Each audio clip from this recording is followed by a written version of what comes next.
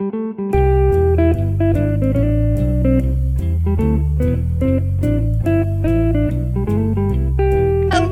to Ona, Ross, and Carrie, the show where we don't just report on fringe science, spirituality, claims of the paranormal. No way, we take part ourselves. Yes. When they make the claims, we show up so you don't have to. Yes. I'm Ross Blotcher. Very good. I'm Carrie Sopsy. You've got no S's anywhere in your name. Also, you were making the jack-off motion Yeah, earlier? because we were talking about, like, we don't just report on that. Yeah. That would be boring. Yeah. I just wanted to give you credit. Oh, for the jack-off motion that Yeah. no one would ever know about because this is a podcast? Well, thank you. Thanks for bringing that out into the light. Absolutely. That's what she said. It's a running gag that Carrie and I will kind of shake our heads while the other person says, we don't just report on fringe science. Like, spirituality. as if we're speaking back to something with disdain. Yeah, exactly. So, the other person gets a sour lemon look on their face. Oh, we would never. Yucky. Just reporting the worst.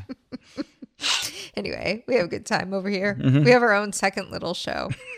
So, anyway, what are we talking about today? Exposure therapy. Sure. Right off the bat, I should say that every time I go to say it, I first want to say aversion therapy. But that's something different, right? Or is that just a different version? That would be different. So aversion therapy would be attaching something negative to something you don't want to do anymore. Oh, okay. Like you're trying to stop biting your thumbs, so you put quinine on them. Yep.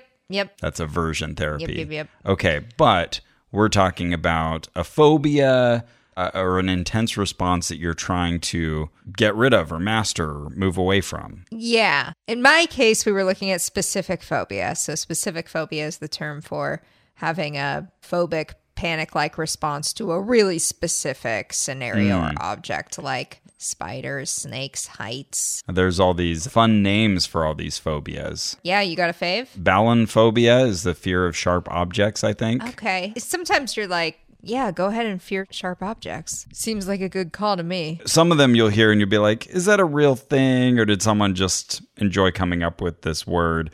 For example, you've probably heard of the fear of long words. Hippopotomonstrosesquipedaliophobia. Pretty good. It's funny. It's an example of itself. Yeah, because the person who feels that way wouldn't want to describe it, so you're torturing What are you them. struggling with? Yeah, I mean, well, okay, let's get into it. Phobias, they exist at the corner of society and the individual. You know what I mean? Like, I'm afraid of snakes, right? That's what we're working up to. That's why I classically have been afraid of snakes. Now, I was a city kid. To my social network, no one gives a shit. No one cares that I'm afraid of snakes. This plays no role in my life, right? That's true. Because we're just never around snakes. Yeah, at the Ark, there was a snake that told us that if we could believe that Noah's Ark wasn't real, that we could believe that heaven wasn't real. I'm just trying to think of like snakes that we've encountered in the course of our investigations. Oh, but gotcha. Yeah, you and I are not normally surrounded by snakes. Yeah, snakes are a real rarity in my life. I see them, if I'm at like a wild animal exhibit or something like that. I don't generally go to the zoo. Every once in a while, I'll run into a friend who's got a snake, but no one in my life right now has a snake. So like, this is not a normal thing in my life, but last year, I was taking psychopathology at Harvard Extension School with Shelley Carson, and she was talking about specific phobias, and she started describing snake phobia, and I was like, well, yeah, but we're all, like, afraid of snakes. They're just scary. And, like, most of the other people were like, no, we aren't afraid of snakes. I thought that was a very common one. Oh, yeah. You got numbers on this? Let's see. Got Ophidiophobia. Oh, wow. Carrie's got her book of abnormal psychology. Okay, let's see. How common? Prevalence. Specific phobias are common, occurring in about 12% of people at some point in their lifetime. At least a quick internet search result I got says around 1 in 3 adult humans have an intense fear of snakes, making it the second most commonly reported fear in the world, the most common being arachnophobia. Okay, so they're putting that at 30-something% for... That's a lot. That's whereas this said people. 12% of all people will have any phobia in their whole life. Okay, so that's a disparity there. Yeah, I think probably we're talking about a difference between, like, do you find it scary and how scary, which is always... you're drawing a random line in the sand at some point. Interesting. Looking at another result here, 1 in 10 American adults and 1 in 5 teenagers will deal with a specific phobia disorder at some point in their lives. So yeah, that's more in line with what you were saying. Yeah, so this second part of the question is whether you not just experience the fear, but are you experiencing it in a disordered way where it interferes with your life? Right. And that's not... For me, the answer is no. So I feel let me like just cop to that. That's kind of related to definitions of addiction, that they prevent you from doing other things in your life, that they get in the way, that it becomes a problem because of a behavioral reason that you can point to. Yeah. I want to correct from earlier. I think I was remembering the fear of sharp objects from, I don't know, the side of a takeout container or something like that. Belanophobia is the fear of needles. Oh, okay. That's the one I was kind of half remembering. And then, fear of snakes seems to go by ophidiophobia or ophiophobia or the broader reptile herpetophobia. Okay. But, all right, I'm not going to obsess over these phobia names, but they're fun and there's many of them. Well, I just felt like it would be cool to extinguish this fear in myself. Yeah, you thought, let's deal with this one. Yeah, why not? Like, I thought it would be a cool thing to prove to myself. When I was reading my textbook, it was talking about extinguishing these kinds of phobias and basically that anybody can do it. You don't even need to be doing it with a professional most of the time. And I realized, like, we're just talking about a principle. Like, it's an exposure principle. I don't even know if therapy is even the right word. Okay. It's like the principle is, Carrie, if you stand near a snake long enough, you will run out of panic. And then you will stop associating panic with this animal. Just stand next to a snake as much as you freaking can. That's and interesting. I just took in that principle. Yeah, earlier when we were talking, you referred to panic juice. Like you just kind of run out of it after a while. That's interesting. I never thought of it as sort of a finite resource that you could sort of just run out. Well, Shelley Carson, my professor, she said that it was like 27 minutes at the high end was how long some people can panic. And those are the people who are amazing at panic. Oh, okay. Top rate panickers. Yeah. If you can sustain it for an entire sitcom, you are. But we're talking about like true panic. Like you're not thinking about anything else. You want out of here. You're looking at the exit the entire time. Interesting. Yeah. Your body just can't do that forever. My mom always had an extreme fear of almost anything that wasn't human. Oh, wow. That would get anywhere near the house, especially something small enough to be sneaky. Rats, snakes, possums. Oh, little tiny possums. Oh, she hated possums so much. They're so cute. It was just the worst thing in the world for her. So whenever there was a snake nearby, I had no option but to be, I was the only other person in the house for many years. So, I had to go deal with it. Oh, right. Thankfully, it was never really an issue. Oh, do you mean you had to go kill him? No, just go, handle it, grab it, take it somewhere else, put it in a field. Else. Oh, and did you get scared? No. Okay. Though I'll say, whenever people would ask me my phobia when I was younger, I would always say moths because I remember one time I was really freaked out by moths. We were staying at my step-grandfather's unfinished house in Montana, and there was just many places that were open and unfinished in the building. So at night, just this endless swarm of moths would come in. And I would sleep in this upstairs bedroom, and there was a plastic sheet on the cover of the bed, and it would already have moths on it. There would be 5 dozen of them swirling around the light, and I had to turn off the light, run into the bed, get under the covers, pull them over my head, and I would hear the moths going flip, flip, flip, flip, flip, flip, flip, flip against the light fixture as it dimmed. And then I'd wake up with a bunch of dead moths all over the bed. Oh, wow. Cover that I was sleeping under. And yeah, I was scared of moths for a long time. Yeah, wow. That's like a detail in a haunted house story. It's almost like a Batman origin story or something. If one had bitten me, I'd be Mothman. You'd be Mothman. Thankfully, that's not already taken. Yeah. I've never heard of anything like that. Wow. Okay. Now, do you encounter moths now in your everyday life, and do you have any reaction to them? A very muted reaction. I want them to go away. I don't want them flitting close to me or anything. But I don't get anything like the kind of panicked response I've seen in some of these videos of people reacting to snakes. I would say I have that response when it comes to cockroaches, especially large ones, especially ones that are flying. Then I go into like, I call it like Braveheart mode, where like I want to declare war until this thing is dead. Okay. Oh, so it's an approach response though. Not a flee response. Well, flee, but then come back with a shoe or something. Okay, yeah. Cara has seen me freak out. We had a giant flying cockroach get in our apartment once, and I was not cool with it. And how big? She was both horrified and kind of entertained. It was this big and fat. Whoa, that's like 6 inches. Yeah, like 5 inches long and fat. It was so awful. That could be someone's dick. It was terrible. That's a lot. That's a big bug. I was not cool. Well, I don't know what to call that. Bug fury. Yeah. Yeah. Yeah, bug zerker. I went into berserker mode. But snakes don't bother me. Okay, yeah. So I will tell everyone I was voting for us having a live snake here while we recorded the episode. Yeah, it didn't happen. Okay. It didn't happen. But I have now held a snake. So it was my 2023 goal to hold a snake, prove to myself that I could do it. Whew. I really wanted to do it alone. I really wanted to do my exposures leading up to holding this snake. I wanted to do them alone.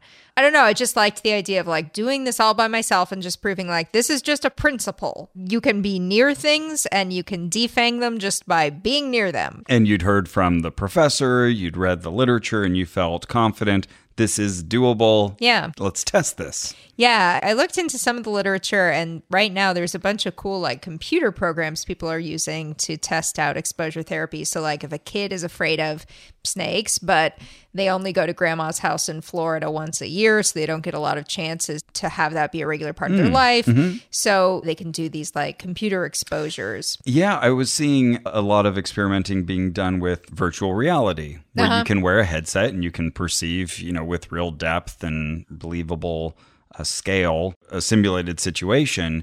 And I saw one in particular that was used for snake phobias, and I looked to see if it was commercially available where I could buy and put it on a headset for you, and it didn't look like it was. I guess it was just for a research thing. Though I did unintentionally do that to you recently. Carrie's looking around. You did?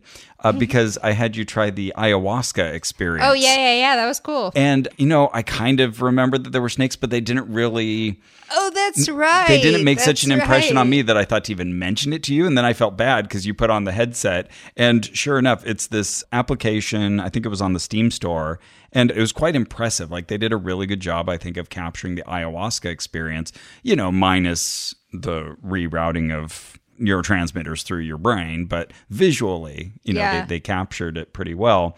And I forgot just how many snakes were involved until I was watching it through the kind of preview monitor. But you handled it. Yeah, it was okay. I noticed it and then was like, oh, well, there you go. There you go. Snakes in your everyday life. You got to wade through it. They're a big part of ayahuasca. There we go. That's another investigation connection to snakes. Yeah. They're a popular thing that people see under ayahuasca. Probably reflects how common it is to be afraid of them because people see them kind of during the creepy part of the ayahuasca experience. And also in Christianity, the image of the snake goes back to the garden. Yeah. She just wanted to learn, and the snake was all involved in this process. So this is what I assumed it was when I was a kid. I just thought we're all afraid of snakes because of course we're afraid of snakes. Right. God made sure of it. That was the curse of the snake. It lost its legs, and eventually it will bruise our heel and we will crush it under our feet. It had this kind of cosmic significance. Yeah. Well, I decided I was going to overcome. So I figured that the first thing to do was to just watch cartoons of snakes or something that would be really friendly, but still give me a little bit of the shivers. Okay. So I watched Rikki Tikki Tavi. Oh, yeah. That's the name of the mongoose, right? Yes, yeah. But it's the Orson Welles cartoon about the mongoose. Okay. So I watched it a lot as a kid, and I really loved Rikki Tikki Tavi. But I remembered there being this really scary part with a big cobra. Mm-hmm. So I was like, okay, I'm going to watch all of Rikki Tikki Tavi. So I watched that. and felt like a little bit of the like shivers in my body or whatever. There was this second thing going on in my head that I'll try to invite you and the listener in on, which is like, oh, now I'm going to be telling this story and other people are going to be listening, and now I don't want to oversell it and make it over entertaining. I don't want to focus in too much on my own fear. Okay. So then I've got this other monitor going on, like, don't perform your fear. You're not that scared. So that was also happening in my head. Okay. I was watching Ricky Tikki Tavi, and I think my fear got to like, a 2 or something. I was just like, oh, my body responds very barely to the shape of a snake. Okay, I think this is fine. I think I can move past this. I like this idea of just putting numbers on your fears. That feels like a very our investigation kind of thing to do. Okay, good. A 2. I'll give it a 2. Yeah, so then I pushed past that, and then I started watching snake videos. Now all your YouTube searches are messed up. All the recommendations are like... they were already pretty messed up. That's true, yeah. But yeah, now there's a lot of snake stuff too. Yeah, so I just watched videos of like the scariest snakes are the ones that bite and the ones that constrict and the ones who have killed small animals. And okay, what are they up to? What are they actually like? What are their lives really like? And I had never really thought about it. I didn't really know what exactly I'm even afraid of here. You never even walked a mile in the shoes of a snake. Exactly, people. Exactly. Just because they don't have feet doesn't mean you can't walk in their shoes. You know who else, famous fictional character who shares a fear of snakes? Indiana Jones. You got it. Yeah. Hey. I told you I like Indiana Jones. Okay. It's a C+ franchise. And his famous line is... I hate snakes. Snakes. Why did it have to be snakes? Oh, okay. Close enough. I hate snakes. Same That's thing. the intent, but yeah, maybe not as memorable. So then I started watching videos, and I had to watch a lot of poisonous snake videos. I discovered this was where the real fear was. Or venomous snakes, because they puncture you. Yes. Poisonous, is that different? Poisonous is, something you ingest, and venomous is something that injects. Ingests into you. Mm-hmm. Okay, got it. Venomous snakes. And I discovered that this was pretty much where a bunch of the nervousness lay is... I can't tell a non-venomous snake from a venomous snake. I'm from LA. Oh, right. People generally say, watch out for bright colors. I never even heard that. Oh, okay. I've never even heard that. That's how much I grew up in LA. I don't think there are any hard or fast rules. I think we all know to listen for a rattlesnake, which I ran into on a hike once. And it unfurled in front of me and my friend. Oh, my God. First, I thought it was just like a boulder rock that had kind of fallen into the path, but then it uncoiled. Oh, my God. And that is crazy loud. Like, yeah. That was my main takeaway is, wow, that was super loud. So we had to back up, find another path to get back. Okay, here's my question. Yeah. Well, how close was it to you? Oh, at its closest, maybe 3 feet. We quickly backed up. Okay. It didn't spring at us, but it was the backing up didn't trigger anything. It was super effective. When that thing goes off, just your body is consumed with, I must get away from this thing now. Wow. Okay. Cool. Mission accomplished. Cool. But to the point of recognizing snakes, you know that even for any general rules, like not all of them are going to make loud noises. Not all of them are going to have patterns you recognize. There are going to be some that are borderline. But you would say if someone told you, hey, this is a garter snake, totally fine. It's not going to harm you. It can't bite you. It's not venomous. That would be a different experience for you, or even as a video watching. Yes. Well, okay. I guess there's 2 questions there. Knowing that it is non-venomous is what I'm going for and what will bring down my fear. Mm-hmm. The second question, can I trust the handler or trust the speaker? Mm-hmm. That's another question that brings my Stockton Rush fear into play. Because there could be the role of deception as well. Deception or just Stockton Rush behavior, the guy with the submarine. Okay, one of your other crippling fears. The Titan submersible that has kept you up at nights. Yeah. Okay, and that was the guy who, was he in it or he was just the one who okayed it? Okay. He was also in it. And Carrie's face is going numb? Is that what's happening right now? Carrie's running her hand over half of her face and smushing it. I hate it so much. Oh. But yeah, so this question of can you trust the handler? That's become a whole second question for me. I don't know the answer. But what I do know is if I can memorize enough rules, if I can get enough rules going in my head, then it'll be okay around the snakes. I just need to know red next to yellow. Don't touch the fellow. Red next to black. Oh, there's rhymes for this. Jack. Yeah. Oh, you haven't heard these? No, it sounds like I before E, except after C. Well, they're terrible, though. Or sounding as A and neighbor. And by that point, you don't have enough time because the snake's there. Yes, thank you. I keep telling people this. So, okay, there's this one kind 30 months, half November, April. Yes, exactly. Thank you. Oh my God. So there's this one snake that if it's red next to yellow, I believe that's the order in which it can fucking kill you. But if it's red next to black, it's fine. And so the rhyme is red next to yellow, kill a fellow. Red next to black, you're in the clear, Jack. Oh, that's terrible. That doesn't help me at all because it could be red next to yellow. Good job, fellow. Like, it's not, this doesn't tell me anything. This doesn't help me. I feel this way every year because at summer camp, we do actually have bears in the area. And I'm pretty sure they're brown bears. Though actually now I'm doubting that. We'll see. And then the problem is one of the bear types, brown versus black, one of them, you're supposed to like stand like a tree and assert yourself. Yeah. And the other one, you're supposed to like not make eye contact and play dead, you know. And yes. Those are very different tactics. But every time I like start to think about it, I'm like, oh, was that brown or was it black? Oh, I don't know. Yep. Now I'll never know. I took a bear identification class online, and I also, this is the one thing I should have left with is what to do with the brown versus black bear, and I don't remember. And then I think I read like an article about that area, and they'd released black bears there, so it wasn't brown like I was expecting. Anyways, I wouldn't know what to do. Thank you. Yeah, no, I can validate this piece of this. So what I finally decided was, okay, here's the kind of snake I feel comfortable holding in 2023. A constrictor. And okay. This interests a lot of people. A lot of people think that sounds scary. Well, the word constrictor is right there, and you think of it wrapped around your head and cutting off your jugular. Well, that's the one way it can happen. Okay. Yeah. So the ones that people actually have as pets in the U.S. just don't grow big enough to choke a person. They just don't. But it happened exactly one time because... Oh, no. And now that's in Carrie's head.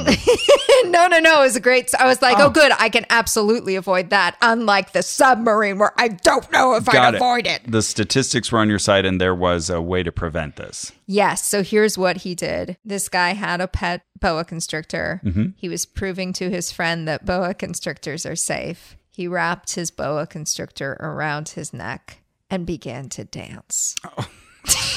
Oh, no. Oh, I hate to laugh at somebody's untimely demise, but... Sure. But I was like, okay, I cannot do that. This will not happen, this series of events. I can stop. I'll be okay. I can stop this one from happening. So I was like, okay, I want a constrictor. So... Constrictor, I hardly know her.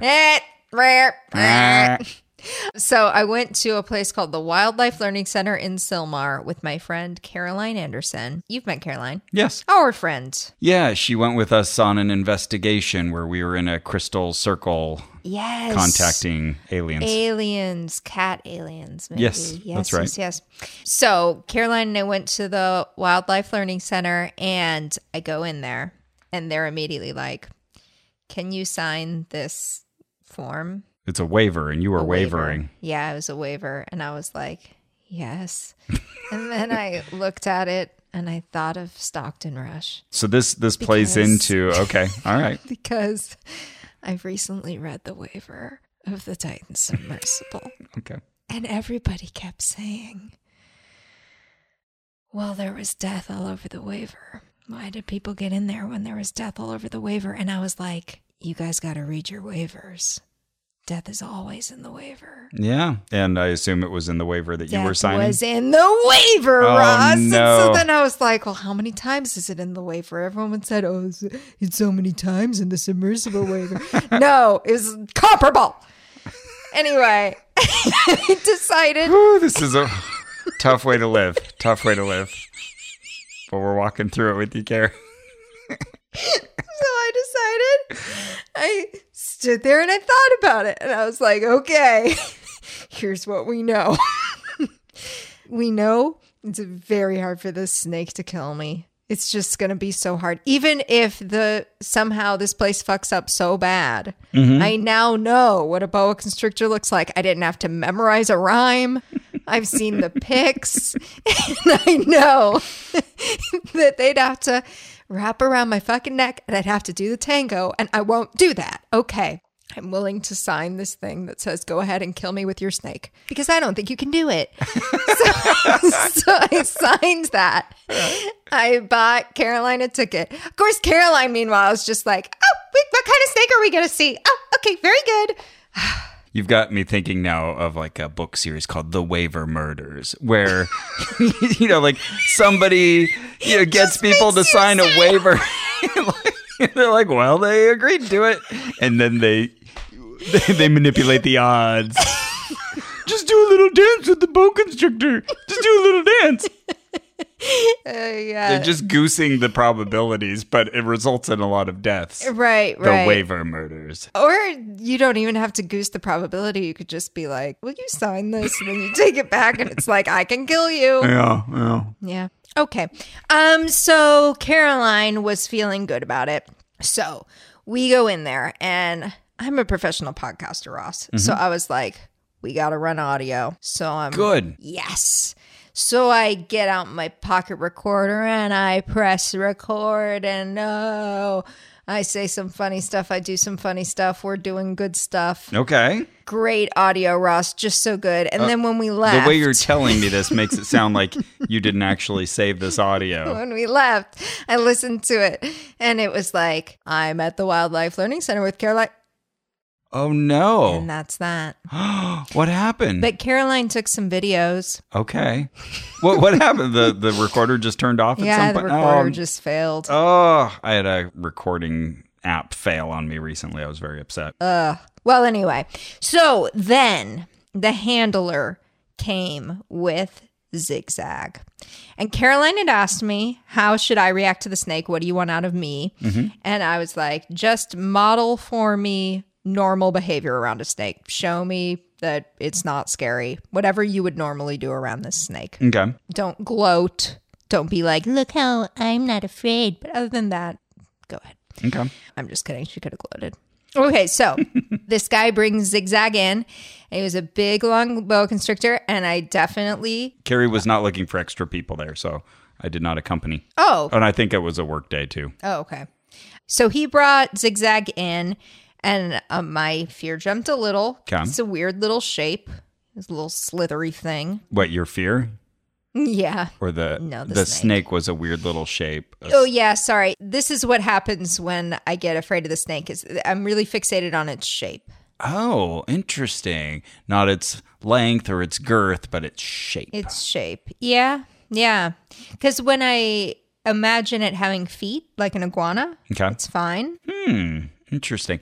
Just kind of like rats and squirrels are so similar, but squirrels have this kind of fluffy, cute tail. And I often think, like that's the one differentiator. Like if it had a long, skinny tail, we'd all be like, "Ooh, get away!" And I like a rat. I think they're cute. Okay. But I grew up with like them as class pets and stuff. But the lacking of the arms and legs. Yeah, that's where it gets really creepy for me. Okay. Whereas spiders, nothing. Like I see those 8 legs and I'm like, cool, extra legs. Oh, interesting. Nothing. Yeah, my wife, not a fan of spiders. See, it's like so weird and inbred. Anyway, so... How long was this guy? He was wrapped around his friend, but I think he was probably like 6 feet if unwound. Pretty long. Yeah. Pretty long.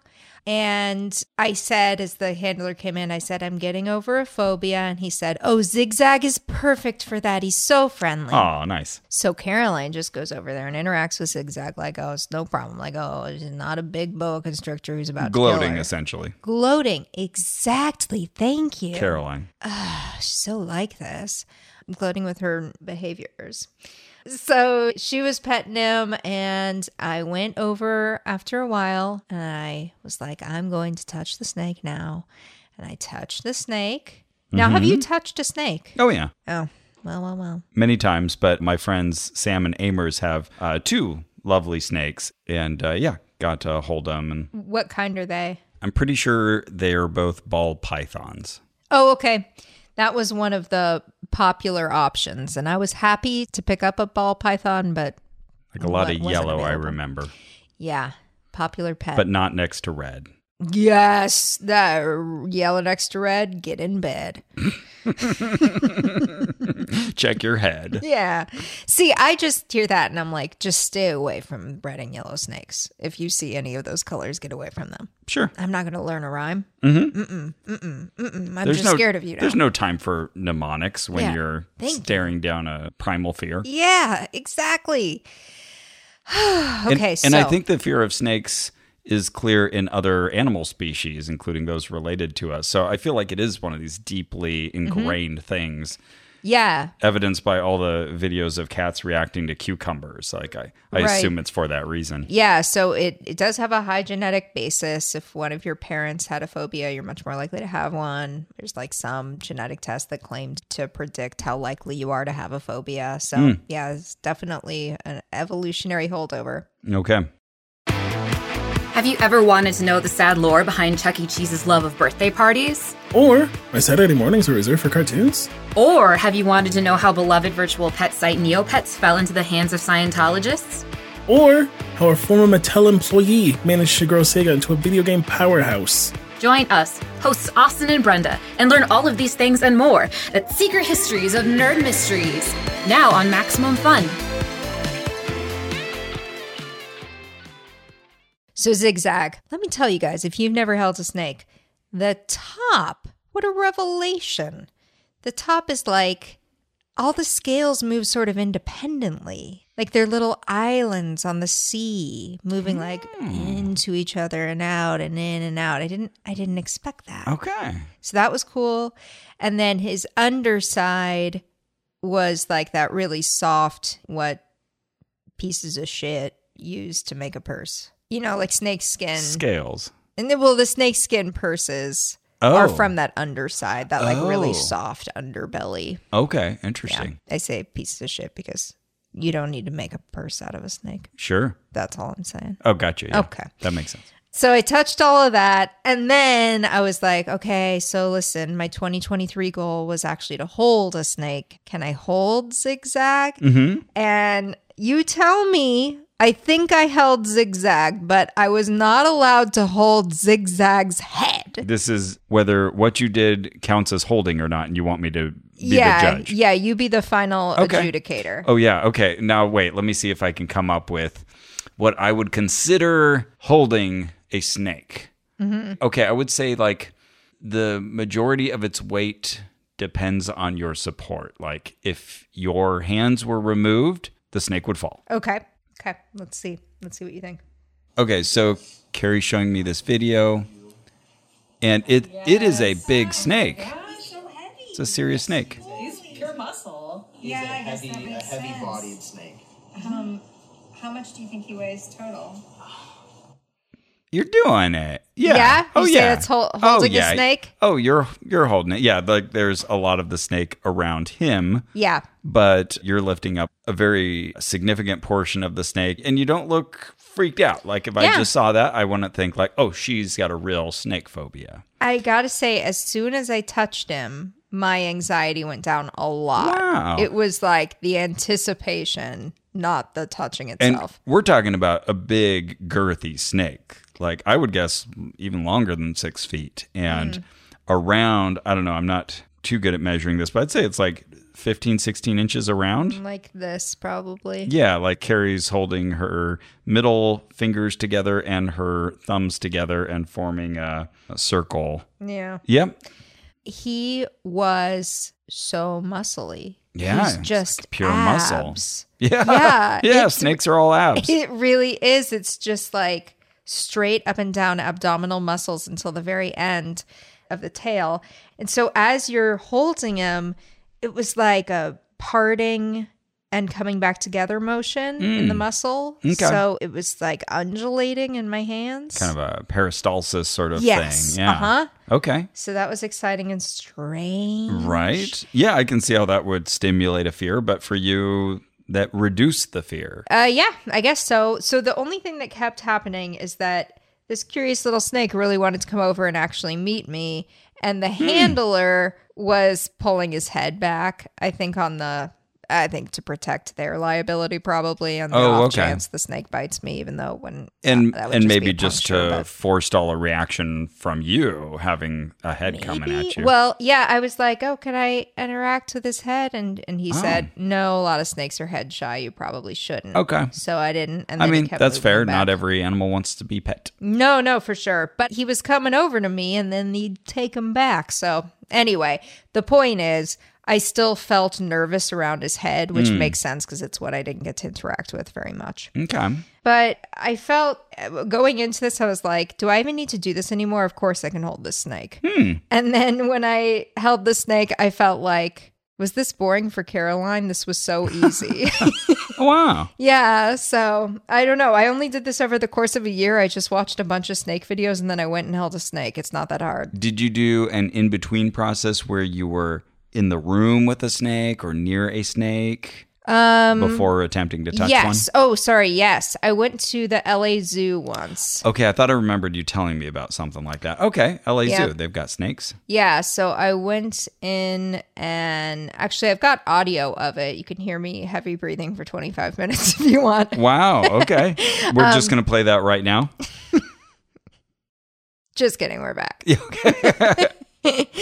But yeah, you can hear there I'm nervous and I had to wait, I think it was 26 or 27 minutes before I was like, oh good, my anxiety's coming down. Because what you don't want to do is go in, you get really anxious, you want to leave so bad, you convince yourself like, no, I think it is a little better. You know what, I am, I'm feeling pretty good. And then you leave and you're actually reinforcing for yourself to leave at your hottest point. Oh, interesting. Okay. So you want to wait until you're like kind of bored with it. You know, there's definitely no panic. And in fact, gosh, I think I saw falafel out there. You know, that's kind of where you want to be. Waiting for your thoughts to return to their normal monkey mind distraction. Yeah. Okay. So if you hadn't had that experience, you think this would have been more difficult for you to just jump right in and see a real life snake? Probably. So the LA Zoo had a bunch of snakes that really were venomous and really, you know, could harm me if this glass in front of me broke. Oh, because these are notable snakes that have come from far and wide. That would have signs on them that said like, this one will kill your family and all of your children's children.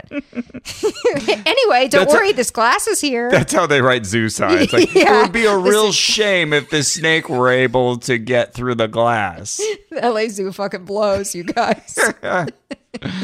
Now, do you think it made much of a difference that this was such a big snake? Because intuitively, that would be harder to acclimate to than a smaller snake. But do you think that the process that you had with that very large snake would apply to a smaller one? For me, it really seems to be about whether they're venomous. Okay. I'm just no longer afraid of the constrictors. I'm sure I would be if I went to, like, there are some countries where they actually have these enormous constrictors that can kill a person. But they're, like, mostly in, like, Taiwan, where also the average body weight is much smaller. And so people are easier for snakes to kill there. Interesting. So I think it would be hard to get me too afraid of a constrictor in the normal scenario in which I'd meet one. But those little tiny snakes that might have weird colors and rattles and all these like weird rhymes attached to them. Still freak you out. If you saw a snake in the wild and you didn't know for sure what kind of snake it was. That would freak me out. Okay. And what does your freak out look like? Do you freeze up or do you flee? Freeze up, usually. Yeah. Okay. I saw one in our backyard, and this was a few months ago. I did freeze, and then during the freeze process, I just like watched what was happening in my head. Okay. And I was like, oh, look at that. You're scared of the snake. You don't have anything to offer the snake. The snake doesn't want anything from you. Okay. Good. You were able to talk yourself off the ledge, so to speak. Yeah. Okay. And I have on my wall lists of characteristics of a friendly snake and lists of characteristics of a venomous snake. Let's hear them. Okay. Oh, Carrie does not have to run to her office. She's got a good enough handle now. The venomous snake is more likely to have slitty cat eyes, Hmm. whereas the friendly snake is more likely to have round pupils. Okay. The venomous snake is more likely to have a thick body, and the non-venomous is more likely to have a thin body. That rule doesn't hold very well, though, I gotta tell you. Lots of counterexamples to Lots that. of counterexamples. Okay. The biggest giveaway is whether they have these jaw sacs that could hold enough venom to hurt you. Oh, right? so if they have like substantial jaw shapes that sort of extend from their body. Yeah, you've got it right. But if they have that, you're still just in the territory of More slightly likely. more likely to have poison, because now these other non-venomous species have adapted these false jowls to scare off their predators. Yeah, to our earlier point, this doesn't help at all because when you're in the middle Thank you! of an encounter, you have no That's time. what I'm saying! Okay, but what else is on the poster? Okay, what else? Triangle head.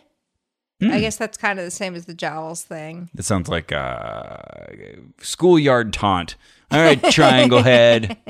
What you got? I have more likelihood to have venom. And then there's the steps to a snake encounter. Okay. And the steps to a snake encounter are very funny. Here, let me grab them. All right. Okay. Oh, Carrie has these written out on index cards. Yeah, I had these taped to the side of our bed.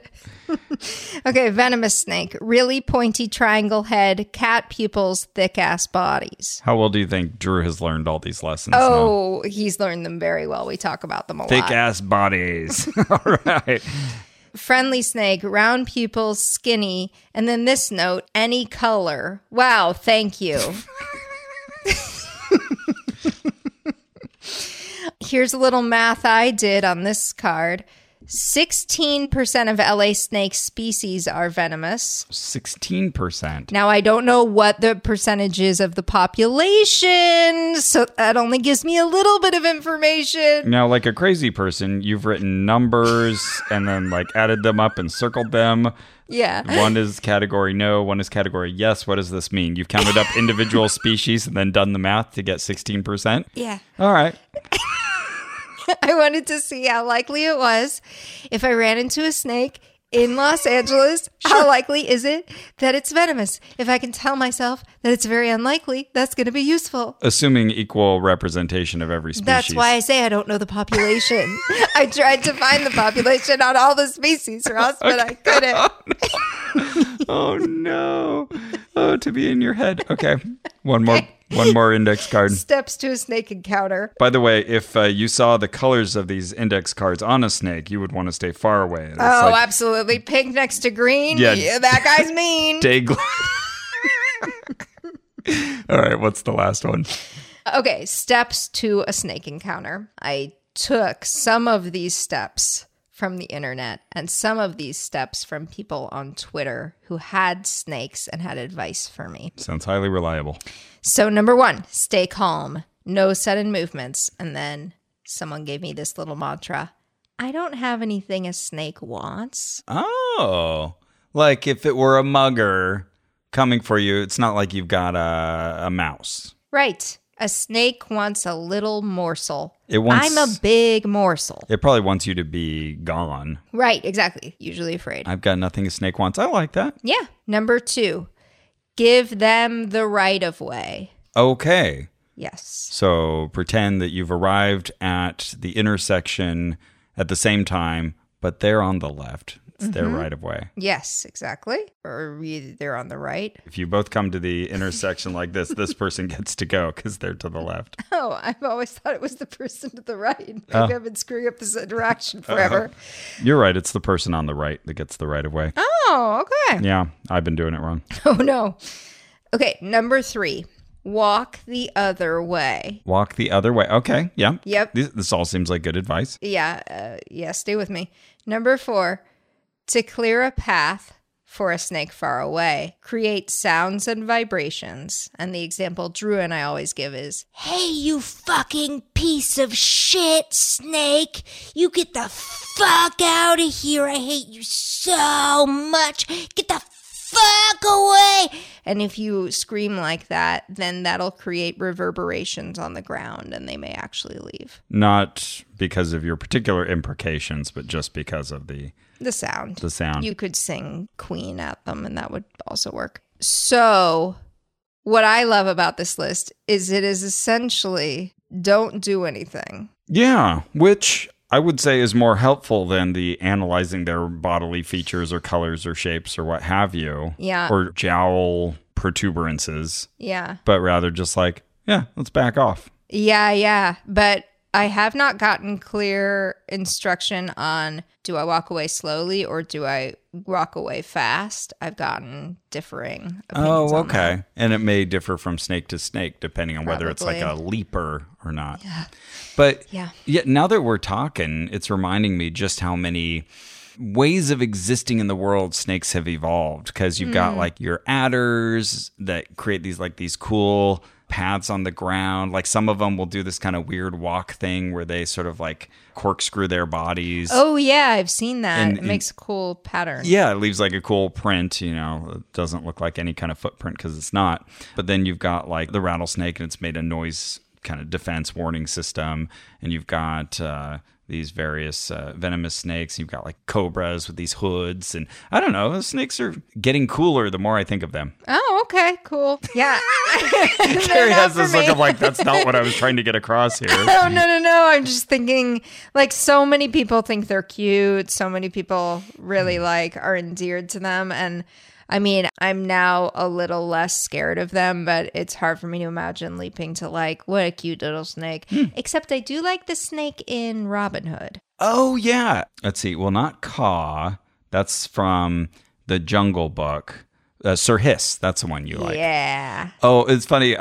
Recently online, someone had made a little meme with a picture of Sir Hiss, and I'll show it to you. Okay. The caption says, "There's animation, there's great animation, and then there's the bit in Disney's Robin Hood where a snake crosses his arms, and you've got Sir Hiss in a basket, and he's coiled himself such that his body is forming crisscrossed arms, and he looks very nonplussed." It's very cute. Yeah. Oh, now I need to figure out which artist that was. I played a snake in a children's play once. Really? Now this is interesting. Okay. Do tell. I think it was The Frog Prince.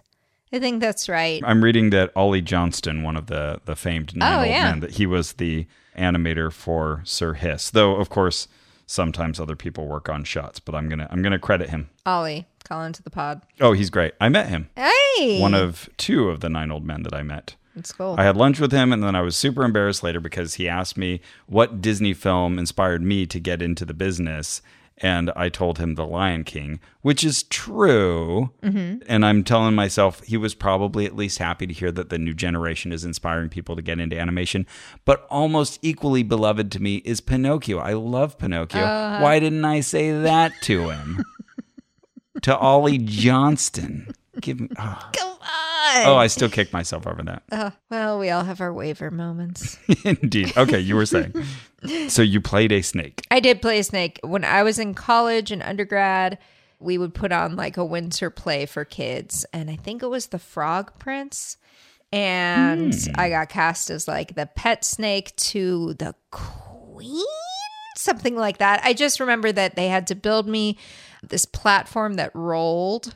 So it looked like I was just poking out of like, a pet's bed, but really my whole body was under it and moving this thing around. Oh, that's cool. Yeah, very popular with the kids. And do you think at that point you already had a fear of snakes, or has it changed over time? I did, but I was like a costume character. I wasn't thinking about actual snakes. Okay. Yeah. You also sent me a video that was demonstrating this technique of exposure therapy. Yeah. This was by a guy who could get results in 3 hours. Yeah. He's like the world expert at this point, I think. Dr. Ost, O-S-T. Yeah, with an umlaut over the O. Yeah, at least according to my professor, he made the technique that's used in a lot of the research right now around phobia.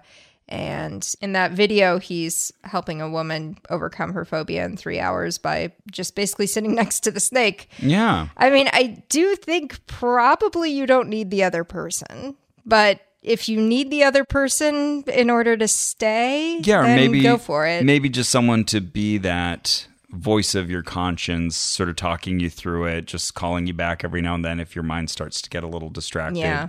Seemed like he was helpful. And she seemed like a good sport, the woman in the video. Oh, yeah. that you She's were a showing. research assistant. So. Oh, okay. Because you could see the visible fear that she had of the snake going in. Yeah.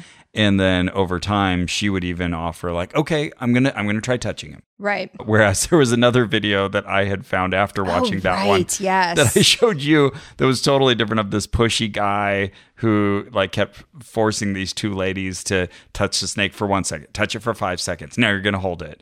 And then berating them. I can't hear you. What's your goal? What are you trying to do? I can't hear you. Just adding all this sort of like Tony Robbins-ism and And Carrie's like, overcomplicating it. he's not adding anything to this. Yeah, I mean, Lord, you don't need someone doing that. I can see the argument for, I'm afraid I'm going to run out if someone doesn't stop and remind me that I really need to stay. Mm-hmm. I can see why you want someone for that. Or just reassurance. Like I can imagine for someone where like experience or expertise is really important to them, having someone in the room who says like, hey, this is my job. I deal with this. I've seen this a million times. I remember one of my sisters was expressing a fear about flying. And I said, what usually just kind of crosses through my mind when I kind of casually don't think too much about flying. I just think, well, the pilot knows a lot more than I do about this, and they want to live. Until it's Stockton Rush.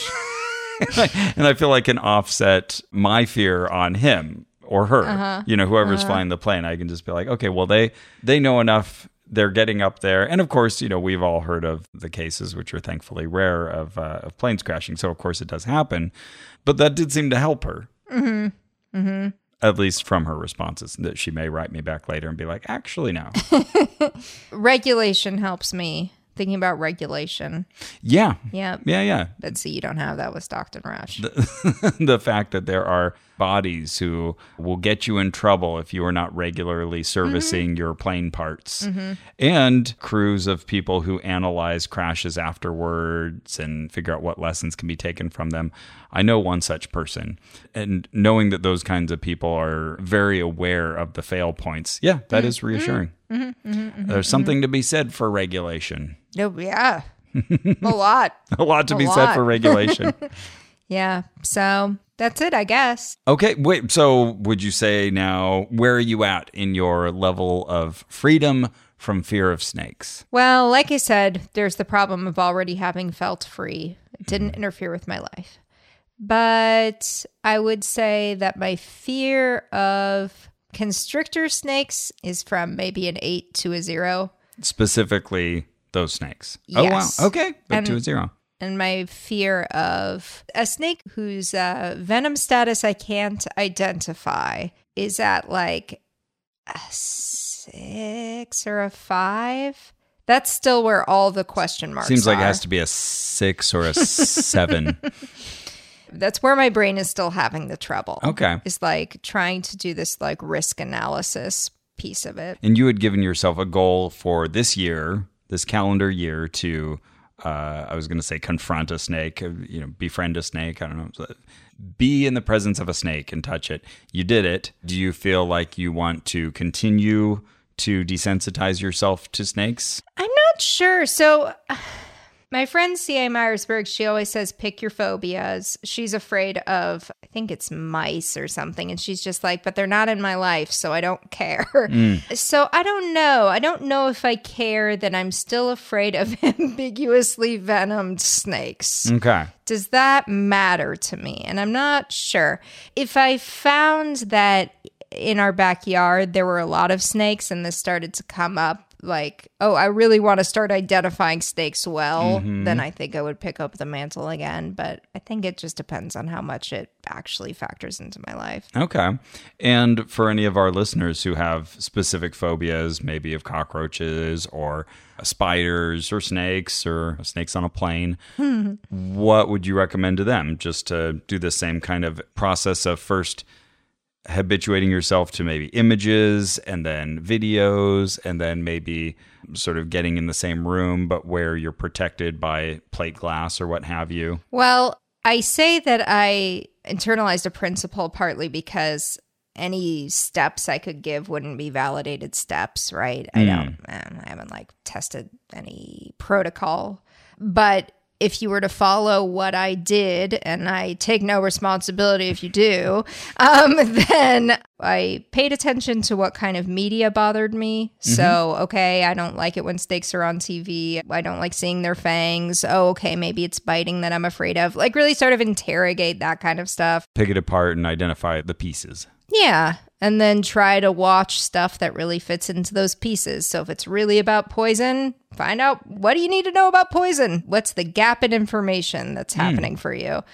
And then once you notice that you can watch the same video with lower and lower anxiety, you can sort of check that one off and go to your next Scaffold. more extreme exposure, which might be going to where snakes are in real life. Okay. All right, well. Or maybe you'll die. Maybe you'll have a heart attack. I don't know. Probably not. It's really hard to do. We hope not. Yeah, probably not. Okay, take it easy out there. I take no responsibility. But the principle, I think, is sound. Yeah, I really think, exposure is often the way to handle those things. Excellent. Well, thank you for sharing that journey with us. My pleasure. And Zigzag, if you're listening, if you want to be on the show, as always, anyone that we discuss on the show is welcome. What would you have done if I'd had a snake like in my backpack this whole time? I'd be like, you shouldn't keep him in that tiny that would have been environment. I guess that's it for our show. Our theme music is by Brian Keith Dalton. Our administrative manager's Ian Kramer. This episode was edited by Victor Figueroa. You can support this podcast at MaximumFun.org/join. Is that it? That's correct, yeah. You could also tell other people about it. You know, all of the usual ways you support us. You leave reviews. You write us a letter to let us know that the podcast has made long car rides with your mom so much more enjoyable. You can tell the barista at your local coffee shop that your name is on rack. Then you can take a picture of the sleeve. Then you can put the picture on social media and you could feel like you're advertising even though nothing is really happening. Until people ask why and you tell them the story and then they're like, okay, maybe I'll check out the podcast. And then you're like, it's like this. It's like what's happening between me and you right now. It never ends. They just keep talking. Well, I like these concrete steps, and it's amazing. There's always a few listeners out there who actually do the thing. And the people who put the banana on the stick. And then Carrie has long forgotten that she ever mentioned anything like that. That's right. But I've edited it, so I remember. And I tell Carrie, oh, yeah, you told people to do that. She's like, I did? I did? It seems like it's a lot of steps to get that done. Wow. And they have a tattoo now? Okay. Wow. Huh. I guess I'm really powerful. Well, we wish you all the best with any phobias you have. Yeah. It's part of what makes us interesting as humans. Yeah, it's up to you. You keep them, you dunk them. It's up to you, dude. And remember, it's February 1st, 2023. I'm at the LA Zoo trying to find the reptile habitat. I don't even know where this thing is yet, and I'm already getting nervous. But I'm passing beautiful flamingos. Oh, wow. I feel very ambivalent about being here. And it's also causing these questions about, like, well, do you even need to be exposed to snakes? It's like they're not in your life. Okay. Ooh. Okay, I see it. It's called The Lair. Living Amphibians, Invertebrates, and Reptiles. Feel my heart rate going up. There's all these kids, all these families. Like, I don't want them to seem to be nervous.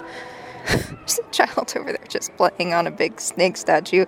Clearly doesn't care. Clearly didn't get this weird thing. Okay, here we go. Walking in. all these children. No problem. Okay, here we go. Let's pick our cotton candy. 12:51. I'm going to try to stay in here for 20 minutes. A python. Great. Okay. Looking away from me. Long thing. I had to get away from the python because I wanted to see it, but okay. Now we've got rough-scaled python. Just discovered in 1981. Rarest python on Earth. Okay. Hi, buddy. What's in there? This is a gecko.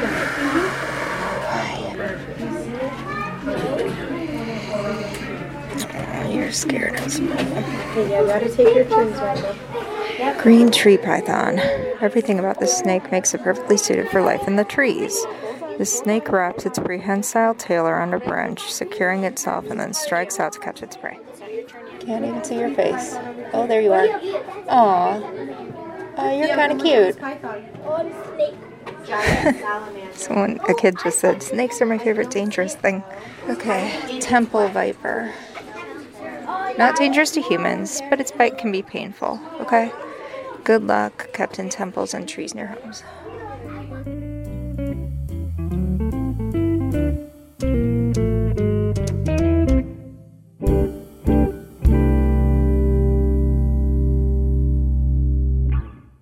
I'm Yucky Jessica. I'm Chuck Crudsworth. And this is Terrible, a podcast where we talk about things we hate that are awful. Today we're discussing Wonderful, a podcast on the Maximum Fun Network. Hosts Rachel and Griffin McElroy, a real-life married couple, Yuck! discuss a wide range of topics. Music, video games, poetry, snacks. But I hate all that stuff. I know you do, Yucky Jessica. It comes out every Wednesday, the worst day of the week, wherever you download your podcasts. For our next topic, we're talking Fiona, the baby hippo from the Cincinnati Zoo. I hate this little hippo. Maximum Fun, a worker-owned network of artist-owned shows supported directly by you.